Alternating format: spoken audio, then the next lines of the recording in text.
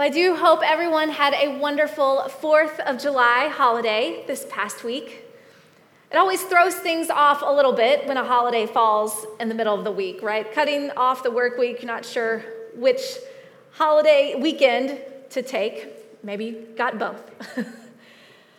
But no matter how you celebrated, I'm sure it was filled with backyard barbecues and neighborhood gatherings, parades, and of course, fireworks.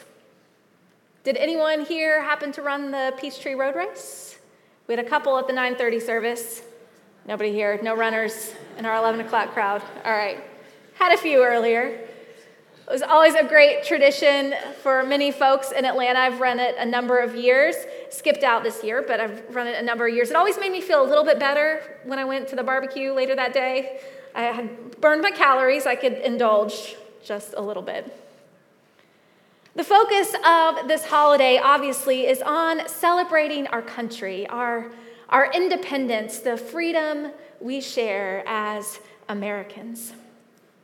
It's an opportunity to be reminded of our national identity and to be united together as citizens of a common nation.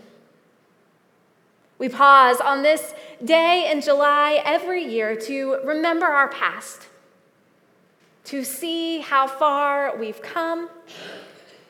And I do hope that we consider as well the work we have still to do, to be the land of the free and the home of the brave for all people. While we are far from a perfect nation, we still take this day every year to declare we are proud to be Americans. And we fly our flag high. After all, the flag, right, is our main symbol, a sign of who we are, our identity as a country. It points to our past, right, with the 13 stripes reminding us of the 13 original colonies, and then our present with the 50 stars, the 50 current states that are so diverse, not just in topography and climate, but in culture. Have you ever moved to a different part of the country? Yes? Did you feel like you were in a different country? Right, we are vastly different, but united under the flag. It's the way we identify ourselves to the world. I mean, the Wimbledon tennis tournament is going on right now. If you turn it on or want to check the scores, each player is identified by their name and their country's flag. When the Olympics roll around, the role of flag bearer is a great honor, and countries take time and care to consider which athlete will be the one to carry the flag for the world to see, a representative of their nation. Soldiers go into battle following their flag, reminding them of who and what it is that they are fighting for. And when a soldier dies, the flag is then given to their family, a reminder of the sacrifice they made for a greater cause. The flag, it may just be a piece of fabric, but it is admired and respected. Flags have that kind of power, right? With just the wave of a flag, those who carry it are identified, not just by the place where they are from, but the ideas that they hold. The place of a nation's flag, it's not without controversy, especially here in the South. We're quite familiar with the place of the Confederate flag, part of our history. Now, I was a history major in college, and I did a lot of study around Civil War history and read a number of firsthand accounts and letters and diary entries of those Confederate soldiers who, following the war, said the flag should be put away, never unfurled again, for the war was lost. And now we move forward as a new nation with a new sign, a new symbol.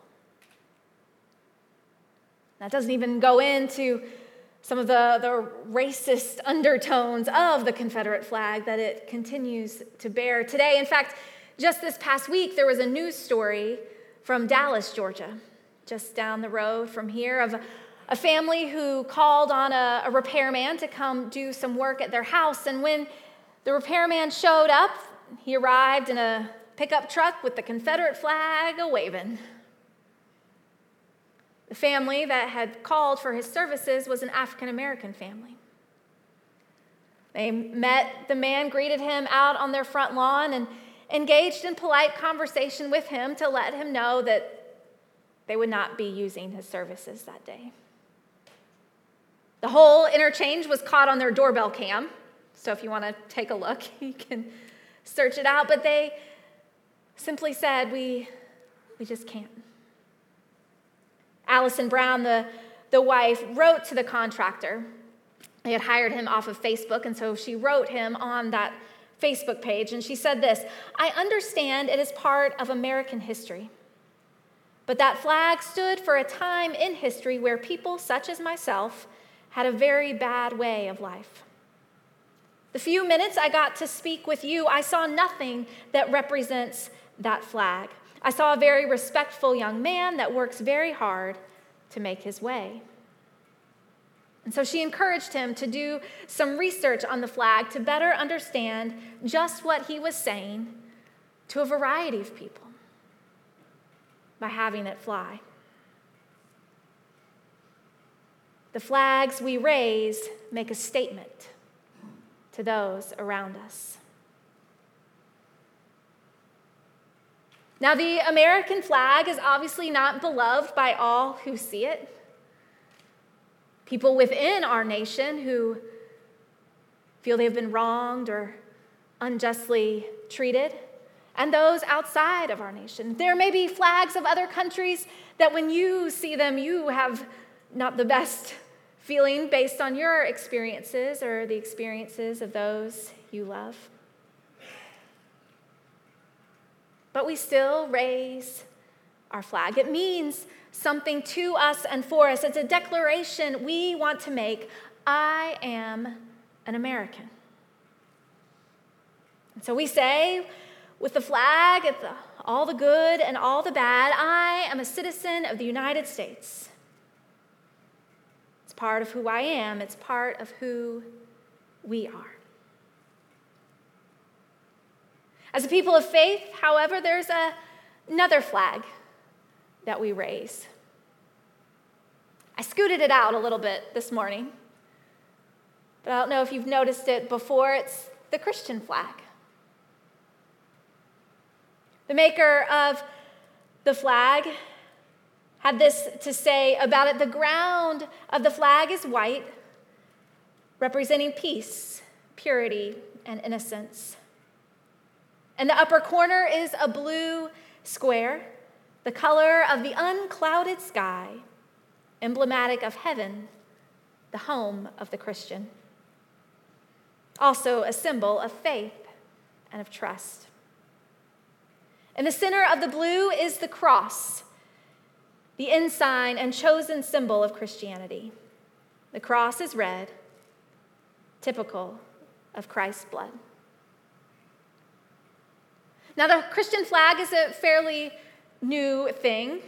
It was birthed at the turn of the 20th century, but quickly adopted and embraced by denominations across the world. You can go into churches, Methodist, Baptist, Lutheran, Mennonite, any church across our country, across Latin America, across Africa, and Europe and Asia, and you will see the Christian flag. A unifying sign and symbol for all people of faith that their citizenship belongs not in a nation, but in a kingdom. As with any other flag, it carries depth and meaning beyond just its symbolic colors and images. Those who raise the Christian flag are making a declaration to the world about who they are. Now, I know Paul didn't have this flag to fly on his ships as he went on his missionary journeys. But if he did, I think his words from his letter to the church in Ephesus would pair quite nicely as he raised this flag.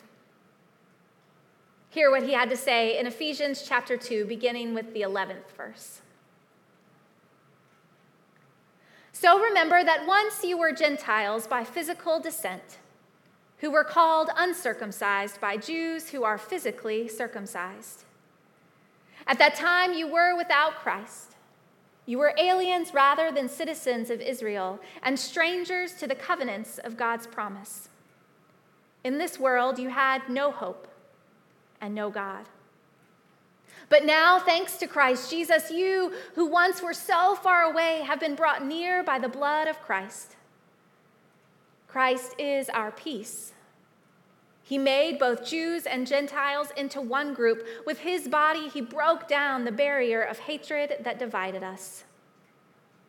He canceled the detailed rules of the law so that he could create one new person out of the two groups, making peace.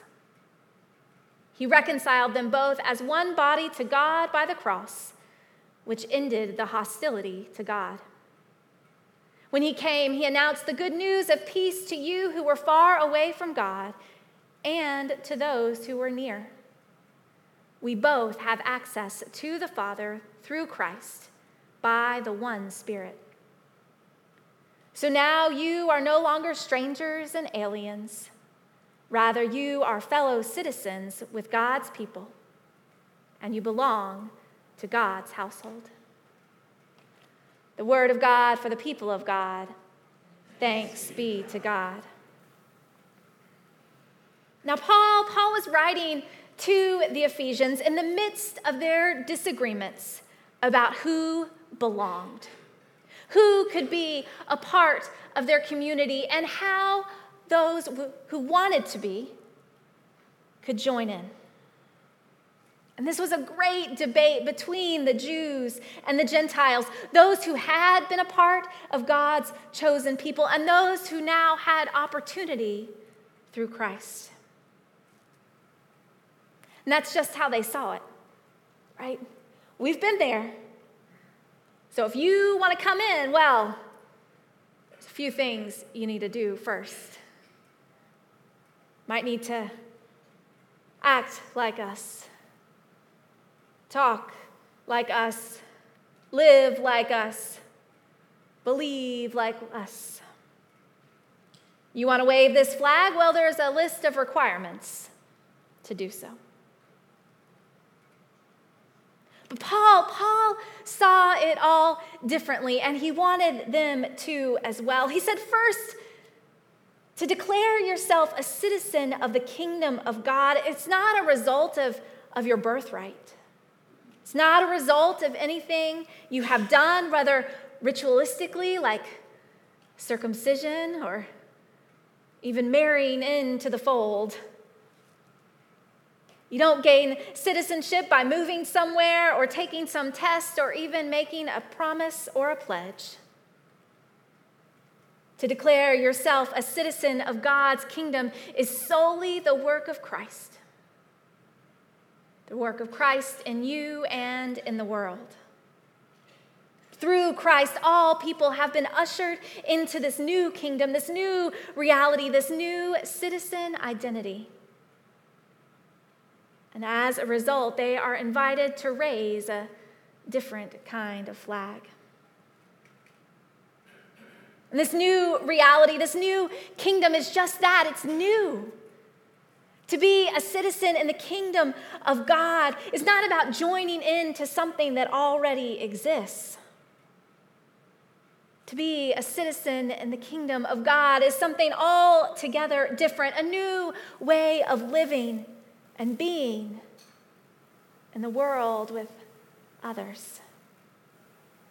For Paul's audience, that meant the Jews needed to resist the urge to assimilate the Gentiles in to their way of being. The Gentiles could not become Jews any more than the Jews could become Gentiles. Instead, they needed to find a new way together, a new way of being, a new way of existing together. A common identity, a common citizenship, not in a state or a nation, but together in God's kingdom. And when they do this, as a result, this new kingdom brings about this new kind of citizenship, one that doesn't care what you look like, what language you speak, where you come from, how you got there, or even if you like the people that you are there with. As a citizen in this kingdom, you are not united in who you are or who you aren't. You're not united in what you believe or what you don't believe. You are united in Christ. That's it. United in Christ, the one who tore down all barriers, who broke down all walls, and said, "Let people come to me." In his death and in his resurrection, we are reconciled to God, forgiven and set free to be in relationship with God and with all God's people. And Paul, in his letter to the Ephesians, he names this reality of citizenship. He names it as peace. To raise this new flag is to send a message of peace. And we have a lot of different understandings of peace, right? Calmness, stillness, quiet, maybe even civility. But peace, this peace that he talks about, it's not about getting rid of hostilities. It's not about the disappearance of enmity. It's not about making a truce or calling a ceasefire. It's not even about coexisting with those from whom you are estranged. No, this peace that we live in is simply oneness with Christ. Peace is seeing Christ in every person we encounter and treating them as such. Peace is saying, God loves me and God loves you. Peace is saying, I don't care what country's flag you fly, because together we are united under a different flag, as citizens of a different kingdom, as a people united by God's love in Christ, a people of peace.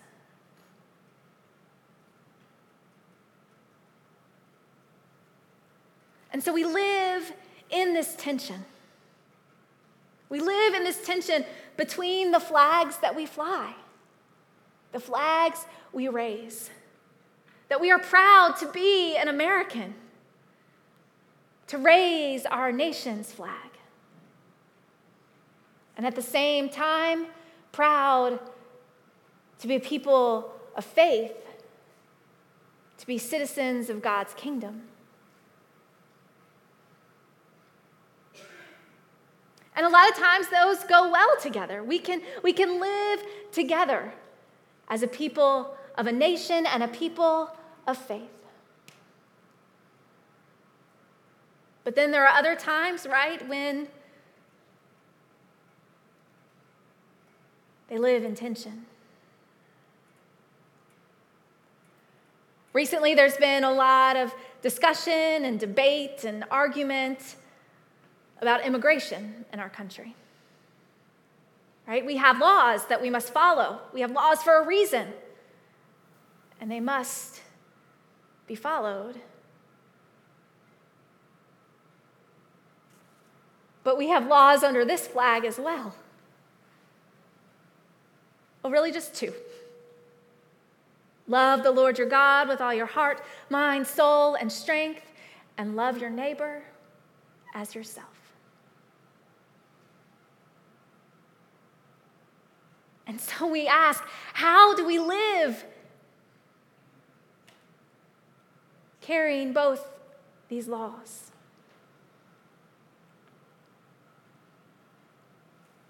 It's my understanding that just as the Christian flag must fly higher than our nation's flag, so must our laws of faith supersede those of our nation. Not that we are called to break those laws, but to carry them first. What does that look like? Well, it looks like maybe the United Methodist Committee on Relief, UMCOR, we call it. Part of your gifts, your offerings as a church go to support UMCOR, who seeks to be on the ground in places in need of relief. Over the past 3 months, UMCOR has delivered 46,128 hygiene kits to shelters along the border. Recognizing that there are issues to deal with our immigration laws, but that will not prevent us from loving our neighbor. Another organization called Together Rising raises money and is using that money to fund the legal fees for the immigrants coming in. Legal fees for lawyers to try and reunite families that have been separated. To do so in a legal way, to follow the laws, but recognizing that within that we are called to love.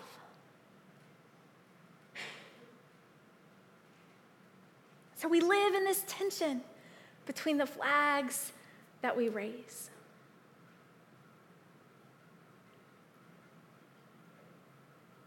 What do we say to the world?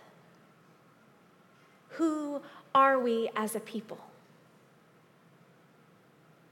As we raise both of these flags and seek to live in that tension, to name it, to live into it, to recognize that we're going to mess up, that we're going to break some of this and we're going to break some of this along the way.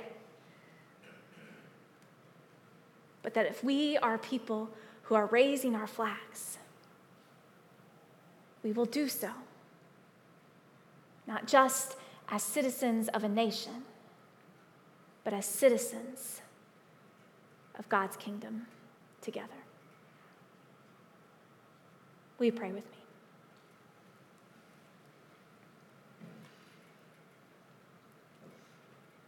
Holy and gracious God, Lord, we give thanks for our country. We give thanks that we are citizens of the United States of America, and we give thanks that we are able to raise our flag.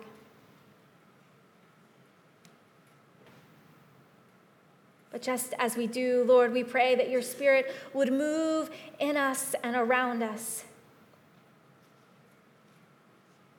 that we may just as powerfully, just as courageously raise our flags of faith. That we would boldly live in this tension and seek to be the people you have called us to be in this time, in this place, right here and right now. Your people. People of love, people of light, a people united in Christ, forging a way of peace together.